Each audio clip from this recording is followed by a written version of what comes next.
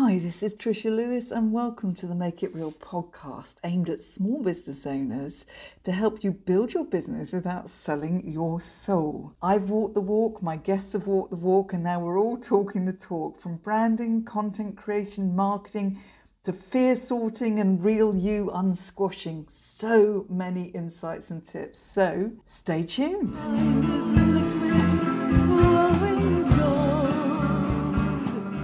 Right, okay, yet another fascinating woman. I've just made it plural. Okay, take two. Yeah. And again.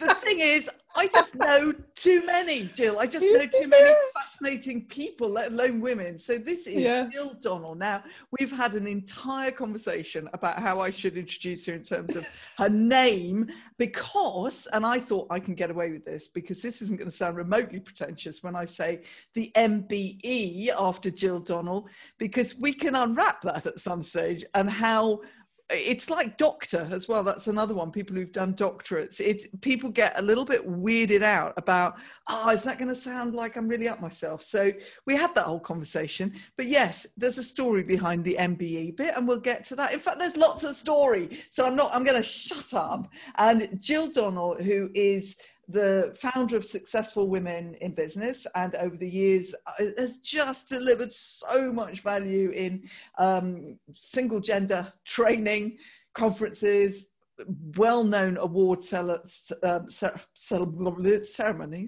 And but there's a story. How the heck did Jill get here? We're going to talk about, obviously, women holding themselves back and celebrating their success and all that fabulous stuff that we need to constantly keep reminding ourselves of. And before we get there, we're going to have a bit of Jill's story, because trust me, this isn't an everyday story. So welcome, Jill. Give us the story. Where did you start? Thanks, Trisha. And first, can I say thank you so much for having me here on your show and giving me yet another opportunity to talk about myself, my favourite subject. No, not really. So where did it all start? Well, it started, I suppose, in a previous life, a previous career. Depending on my audience, I talk about a previous corporate career. You and I have known each other a long time. So the reality is I was a police officer for 30 years, a most fabulous career. It worked for me because I'm a bit of a butterfly. I get bored very easily. So if I drift off, you'll know I'm gone. And the job, and I'd done quite a few jobs before I joined the police, is something different every day. And that really, really suited me. Sometimes it was a bit harrowing. Sometimes it's really exciting. And the further you go up the promotion ladder, a lot of the time it's quite boring, because actually you're no longer kicking indoors, you're chairing meetings. However, the upside to that is that probably 20 odd years into my career, I went on a course, which at the time was the very first leadership course for women in the police. Now, I've been on lots of courses. I was usually the only girl, because you're always a girl in the police, and I enjoyed that. I could drink with the best of them. I had a lot of fun. But this course was just women and senior women. And for the very first time, I had a real touch of the imposter syndrome. I'd been in CID, I'd done lots of firsts, I loved it all. And then suddenly, oh my goodness, I was having to realise that I was a woman. And that sounds really weird, but up until that point, I hadn't been. I was the governor or the boss or mate or whatever. It depends who was talking to me, what they called me. But suddenly I was in a room full of really strong, powerful women. And it was a light bulb moment. Mainly because my expectation was that they would be very together, and they were 99.9% of the time, and really knew what was going on in their lives and in their careers, when in reality they were just like everybody else. A significant part of the time was self-doubt. We had a few tears. That some of them had been treated very badly in their career, had overcome all sorts of barriers. And at the end of the day, it was sexism at its height. I consider myself fortunate. I suffered very little in that area. I was in a relatively small force, really good senior management. But I came away from that course and noticed for the first time that whilst I knew so many amazing, talented women in my organisation, they were not at my level. There was one other at my level. And we needed to do something about that. And I had an amazing boss, and he went, I've been waiting for you to spot that. And that set me on a path for 10 years, running a women's network, lots of positive action initiatives, bringing in a development program into the organisation for women. And I need to say, Tricia, I am not anti-men. I am just pro-women. And I think that's really important to say, because when you start talking about single gender training and positive action, some people, including some women, get very defensive. But we were dealing with a situation where there were some fabulous, talented women who were not putting themselves forward for promotion. They were not putting themselves forward for going into other departments that were traditionally male-dominated, even more so than the normal run-of-the-mill officers, patrol officers or CID even. And there were lots of reasons they were doing that. And you know, there are glass ceilings and glass cliffs and glass all sorts for women in lots of industries. You know, I don't deny that. But I am very clear that one of the biggest barriers to women is what goes on in our heads. We hold ourselves back so much in terms of wanting to be perfect before we apply for jobs, you know, women I know have standards that Mother Teresa couldn't meet. They are that high. And so that's really when I retired after 30 years, where as much as I did miss the people and the door kicking, that's the bit I miss the most, watching women grow and achieving their full potential. Wow. Okay, let's just breathe, because that is so rich already. We're only a few minutes into this podcast. Look what you've already been inspired by, Jill. Look, I mean, it's really funny. You'll laugh at this. I am rewatching, because, you know, we're in lockdown. You're meant to do this. Binge rewatching Ashes to Ashes. Oh. Actually, I think Life on Mars was probably better. It came before that, I seem to recall. We've already binge watched that as well. Oh, you've done that one. Yeah, we're working our way through. But the thing for me is, the 70s and 80s was my era. So I just constantly, in fact, I've stopped myself this time saying, oh, I had a belt like that. Oh, yeah, I've stopped that, because it gets very boring for my husband and my grown-up son who's in lockdown with us. And also a bit embarrassing for him. He said, Mum, I don't actually want to think of you in the same light as Keely Hawes in that leather jacket, so let's just move on from that. Okay, fine. But I did look a bit like that. No.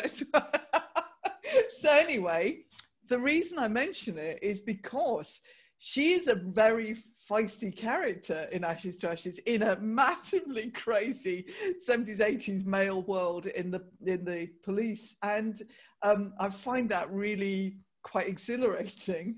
And then there's this Chaz, the police on a junior level, the other female character in it, who is actually really quite bright and says really intelligent things, but always gets kind of, you know, sidetracked, sidelined. And she ends up saying things like, oh, well, nobody needs to, well, I've just had an idea, but it doesn't matter. And it's really interesting on everything that you have just highlighted. So anyway, moving on from my Ashes to Ashes mode, but it's all relevant. So, because it's relevant, Jill, because of what we were surrounded by in terms of the societal influences. Now, has that changed drastically?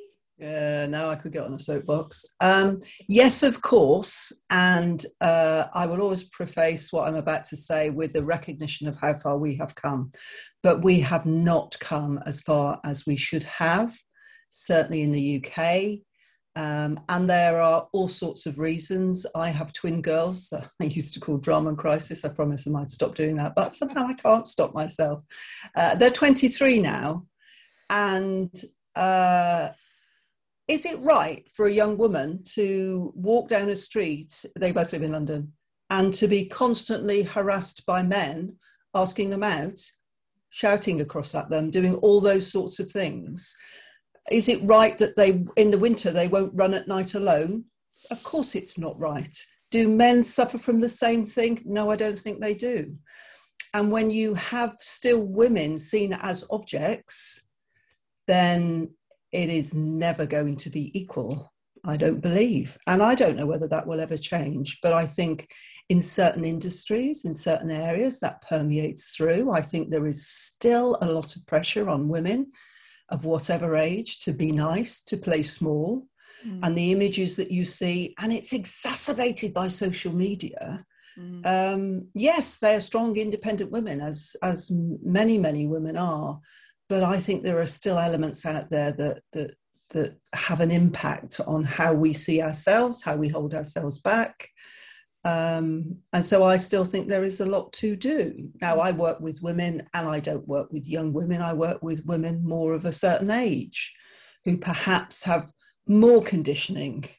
And I know that my girls believe that they can do anything, but that doesn't stop the old imposter syndrome popping in. And if we think about where the imposter syndrome came from, it came out of research of highly qualified academic women not believing, thinking that it was the charm that got them where they were. And yes, it was the late 70s when that was written about, but it's still very true today. And yes, I know it impacts on men too. You know, my boss was a chief constable, and he was quite fond of saying that he thought one day someone's going to walk in and we're going to, what the hell are you doing sat in that chair? PC, whatever your name is, off you go. So I know it affects everybody, but I would guarantee to you that it affects more women than it does men. Yeah, and there's a lot in what you just said, and it's weird because I like being old. I really think it's so much more fun. But that just speaks to the fact that I was so hideously self-conscious when I was younger, and, you know, worrying about what you look like and all the rest of it. And by the way, you know, that doesn't mean, you know, people will look at you from the outside and they will say, but you look great, you look lovely, you always look lovely. That could be totally at odds with what you're thinking inside. So, you know, I used to look in the mirror thousands of times during the day. Well, that's an exaggeration, but it was definitely part of my habit. Whereas now I definitely go all day without looking in the mirror. I only look in the mirror to brush my hair or something in the morning, and that's it. As you could, if anyone saw this on video, they'd know that this was true. And it's such a relief. And yet the weird thing is, even at this age, I still get, you know, invites on Instagram and whatever, Facebook, from guys. So there's still that little weird bit which still goes back to those earlier days where that was so much part of the battlefield that you were going through all the time. You know, when walking down the street getting the wolf whistles, as it was from builders in my day, that was like standard. And there's half of your brain saying, oh, this is a bit scary, and that's a bit, who do they think I am? I'm not a piece of meat, you know. And then the other half saying, oh, that's quite nice. Yeah, I look sexy. Hey, go for it. And that's the battle that we constantly have, because there you are in a group of guys in a networking thing or whatever you are, and that, you know, there's a little bit of flirtiness in the air, and part of you is still saying, and I need to go along with this little bit of flirtiness, because otherwise they'll think I'm really horrid and they won't talk to me. Well, you're right. You're right. And will that change? And is that just about the dynamics between men and women?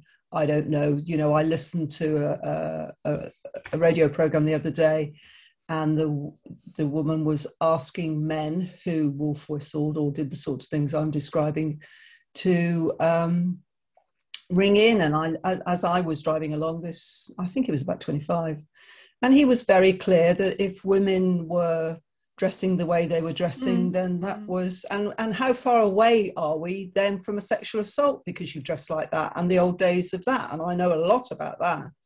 Oh gosh. So it is a challenge. Yeah. So actually I'd rather stick with working with women to help them understand that we have responsibility to both ourselves and young women and young men, our children, men and girls and boys, to be the right role models, to act in a confident way. Because trust me, I was frightened of the dark and I joined the police. And when I joined in 1981, you patrolled by yourself and you went out in the dark and you walked the streets because you couldn't drive a car for 2 years. And so I walked the streets of Bournemouth, okay, a relatively quiet seaside town, not the nightclub capital of the South it was before lockdown. And I wore a uniform, and that allowed me to pretend to myself and everybody around me that I was confident. And when you practice, it's a bit like smiling. If you keep smiling, apart from people think you're completely weird, you start to feel happy. And if you act confidently and behave in a confident way and keep saying, what's the worst that can happen? What's the worst that can happen? Eventually, you start believing it. Yes. And that's how we do it. And in fact, yeah, that you know that expression, fake it till you make it, and it's one that we could spend an entire hour talking about, because there are so many layers to that. But there is an element to it which is spot on, really good tactics, because it's not, if you take away the meaning of fake, because the minute you put fake in, it sounds like you're doing something bad. But really, what you've just described, the uniform. Those first days in a job, which I remember, where if you let yourself crumble into the mess of insecurities that you could so easily, you're lost. You know, there are moments where you have to say, yeah, I can sort that out, and then go away and ask somebody else what you're of course. Yeah, because you need to sort of own it for a moment to start to feel it bit by bit, like getting on stage and all the rest of the things that we all know. So I love the uniform. But when you start using it, go on. The thing that you said there is also important, because I think that this is one of the reasons why women make really good leaders. I was the very first female detective inspector we'd ever had in our force. So think Helen Mirren, prime suspect. My skirt wasn't that short. And I was in charge of 20 odd detectives, many of whom had more experience in CID than I had service.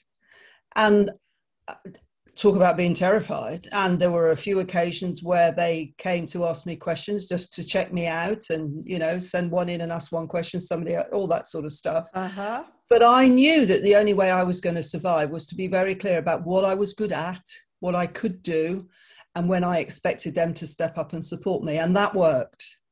I like that. That's three. Let's just go. So people can ask this. Yeah. What am I good at? Why am I there? I wasn't put there through luck. Yeah. I went through a process. Now, I'll never know where there was an element of, we need to start putting some women in positions. And this is the challenge, because this is what many, you know, I've had conversations in bars where it was put to me by a disgruntled male of a similar level that the only reason I'd got to the position I was in because I'd slept with a superintendent.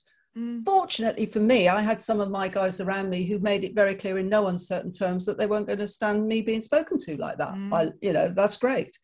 But I was there for a reason. And I think when we're dealing with the imposter syndrome, particularly when we're in a new role, you've been put there because people believe in you. And you have a responsibility to believe in yourself too. That doesn't mean to say you can't still be scared, frightened, or whatever. But you're not there out of luck. We make luck. You know my views about language, the amount of time we play small, we just, sorry, can I just interrupt? We're making ourselves small, and a lot of the times we're irritating people around us by behaving in that way. It's not necessary. You're there. You don't have to suddenly become a prime candidate for The Apprentice because you're deciding to be a little bit assertive and talking and facing somebody and making eye contact and speaking in a confident, authoritative way. Yes, we will always get the language where bossy women is negative and all that sort of stuff. But we have a responsibility to those around us to achieve our full potential. And why would you stop yourself when there are so many opportunities? Why hold yourself back? There's only one person suffering, and that's us. So I'm really clear. We have a responsibility to achieve our best and do our best for ourselves, not for anybody else. We shouldn't be doing it to please other people. And, we could have another whole hour on women as people pleasers, couldn't we? Well, yes, we could. It's something that gets delved into in my book, but I'm not here to publicise that. Feel free to, Tricia. I'm going to publicise mine shortly. I think it's interesting because I have talking about the book. Okay, I will just say this thing I talk about self-squashing and unsquashing. So yeah, I love that terminology. It does, doesn't it? Self-squashing I define as suppressing your true self due to a fear, because fear obviously is big, that revealing and owning your full passion, personality, and power will have you, this is quite interesting, judged as an unlikable show-off or an unprofessional outsider. Yep. And I don't know about the unprofessional outsider. Well, I suppose, yes.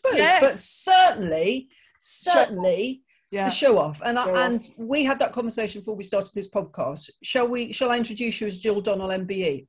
I've got an MBE for services to women. Her Majesty the Queen at Windsor Castle. I've got photos. I've got it here. I happen to have it here. I showed somebody the other day. Just if ever you do a video clip, there's my MBE. Brilliant. Now, why wouldn't you want to shout from the rooftops? Exactly. Because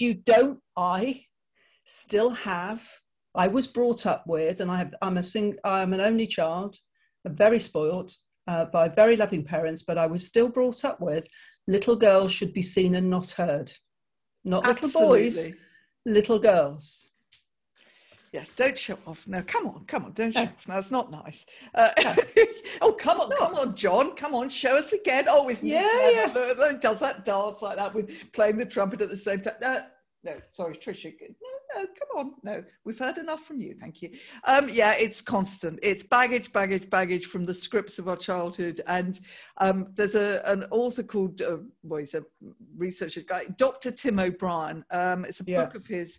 And he says, he's basically saying you're still sitting on the naughty step. It's true though, isn't it? It's true. It's like we forget, actually, we're not being told to do this by anyone, this putting ourselves down, this feeling like we're being too much or whatever. It's only us, as you keep repeating, it's only us. We are holding ourselves back. My strapline for my company, Successful Women, success is a state of mind. And again, I don't know why I feel I should say this, but I do. And that's probably part of what we just be talking about. Success for some women, and I'm talking about women, is getting out the door in the morning. So when you say you want to be successful, that's not bragging, because everybody has their own level of success. I remember vividly, back to my police days, having a drink in a bar with a guy who clearly wasn't very keen on me. And he said to me, yeah, but you're ambitious, aren't you? And that was not a compliment. That was a criticism. And do you know what I said? No, I'm not. I did not. And mainly because I didn't think about, I want to be there. I didn't think when I started, I'm going to be a chief superintendent one day, which is when I finished. I just did it because I enjoyed it. But he said to me, yeah, but you're ambitious, aren't you? He'd never have said that to a bloke. Never. That's a great. Well, we're about to wrap up, and I think that should echo in the air. The fact that, and then this moment in you, which you said, "No, I'm not," because you immediately wanted to not. I felt that was a criticism, and that I wasn't to say. I mean, I'd be horrified at that prospect now, but at the time, no, I'm not, because I wanted to be liked. I wanted it. The culture was very matey, lots of banter, and that can go the wrong way for all sorts of reasons. You've watched those TV programs, so although that is grossly exaggerated, it's still, a good depiction of what went on. And I joined in 1981, just after the time when women were now allowed to do the same work as men, and lots of men found that very difficult, because in the 70s, the women had been in a completely separate department with their own rank structure and looked after children and young people, and that was their role. Do you think, Jill, that you touched at the beginning of saying, quite rightly, you're not anti-men, and I agree. I have to put that caveat out sometimes when I'm talking about women as a group. But do you think that men, we do have to look at men and women obviously as individuals first and foremost? I mean, we are just all different. So you can walk into a group of women and you're not going to think, oh, here we are, all my lovely women, I love you all. No, because you won't like some of them, and the same with men, etc. So, but also that men sometimes when you are making that immediate judgment of them as being a bit up themselves or taking over, a bit over dominant, there has to be a little pause in your own head, not you pulling yourself back or putting yourself down, that being very emotionally intelligent says, yeah, they're actually not that confident. Yeah, absolutely. Yeah. And I think the other thing that we always have to remember, as much as I'm talking about fake it till you make it and behave in a particular way and eventually you will feel like that, just to make it slightly more complicated, you've also got to be authentic. Because one of the things that I've discovered, in particular for women, I'm not saying it's not the same for men, but in particular for the many, many, many, many women I've worked with, values are really important. And if you start behaving in a way that doesn't sit comfortably with your values, then that is never going to work. And that will cause more internal drama than anything will. So none of this is easy.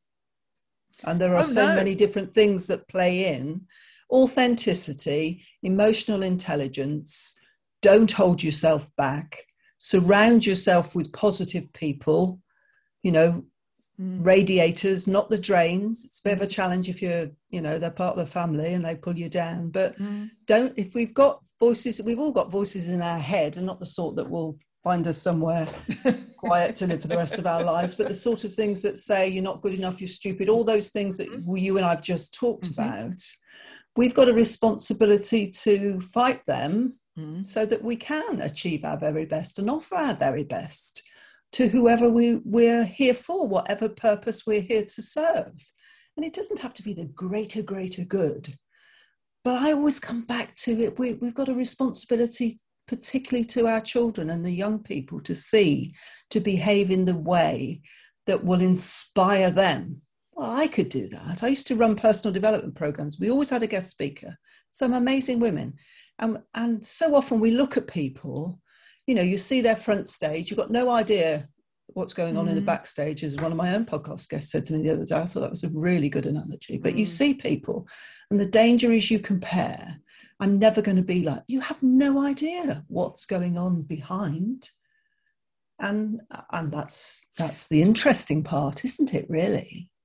Absolutely. And that's the other responsibility we've got, is that by being more open ourselves and showing more of the real deal, basically, which in turn makes us feel better because we feel, as you say, more authentic, which kind of is a stronger place to come from, then we give permission. So I've been to your lovely networking events, the smaller ones actually, and the minute you're there, you realize you're in a space where everybody is more than happy to talk about the complete cock up they had, and all the rest of it, and how they're feeling really stupid today or whatever it is. Yeah. And it's this lovely buzz, isn't there? Where they thank goodness we're in a space where we don't have to say, oh yes, I'm doing very well this year. My business has turned over, blah, blah, blah, blah, blah, blah, blah. I'm happily married with who I've always had.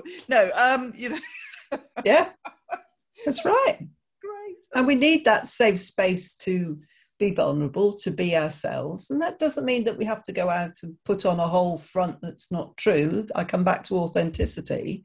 But there are certain environments when if you're bidding for a particular piece of work, it's no good you say, oh, I'm having a really bad day today. I'm really good at what I do, but I'm having such a bad day. No, you're going to go in, you're going to be professional, you're going to be confident, you're going to, work really hard to convince them that you are the right person.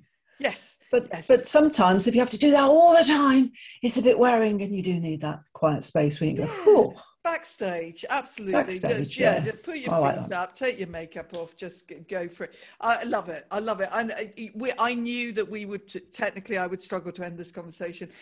You'll no doubt come back at some stage. And because we're very in sync, and it's just glorious to talk about this kind of thing. And I the tone of your voice and the way you talk, I think should vibrate out of through the airways, Jill. Thank you, Tricia. Thank you. Beautiful enthusiasm about what we can be. And so is there, to wrap up, you've got lots of obviously things going on in terms of people making a sort of first point of contact with you to find out, where would they go? Well, find me on LinkedIn, Jill Donnell. It probably says Jill Donnell MBE, but if you put in Jill Donnell, you can find me on Tinternet, anywhere. My website is swibtribe.com. That's Successful Women in Business, is the swibtribe.com. I've now got a members club which runs monthly meetings, resources, so slightly different from the network. I've got amazing group leaders that run the network for me. Just published my first course online, which I'm very excited about, which is self-confidence, self-esteem, and you can find that on my website. You can ping me a message, and you can always go to Amazon and buy my book, which is called Celebrate Success, or How to Be a Successful Working Mum Without the Guilt. I think I've probably done enough self-promotion there, Tricia. No, thank you. Great, that's great. We have to talk about Amazon because I'm obviously going to be going on about it. So Celebrate Success. Well, we just put blinking Jill Donnell, as you quite rightly say. Actually, if you put that into the internet, you'll get all sorts of weird stories about my police career. Yes, brilliant. Go back through the images. Absolutely. And of course, I have got my own podcast show, which is spookily called the Successful Women Podcast Show. And you were one of my very early guests a few years ago now. We'll have to redo that, I think. Bring that up to date. I've evolved quite a few times. So, yeah. And we all. Lovely. Thank you. I won't keep you any longer because you're a very busy woman. And I really thank you for taking this time, because that's a very energizing half hour we've just spent. Thank you very much. You're very welcome, Tricia. Thank you for having me. Take action. Try this one. So many insights, but let's think of something practical. The next email you write, can you just check to see if you are letting your full, powerful you out, or whether it is absolutely full to the brim with all that, what we call hedge language, if you wouldn't mind, and I know it's really awkward, but, and gosh, it would be brilliant if, just check yourself out for the next week. Stay connected and spread the word. Go put some stars all over iTunes for me. But mostly go to tricialewis.com, where you'll find resources, my social media links, and updates on the new book, The Mystery of the Squash Self, which is out on Amazon on April the 1st. Keep in the loop with the fortnightly newsletter. Most of all, go forth, thrive and have fun as your unsquashed self. Look forward to the next episode. Never be replaced.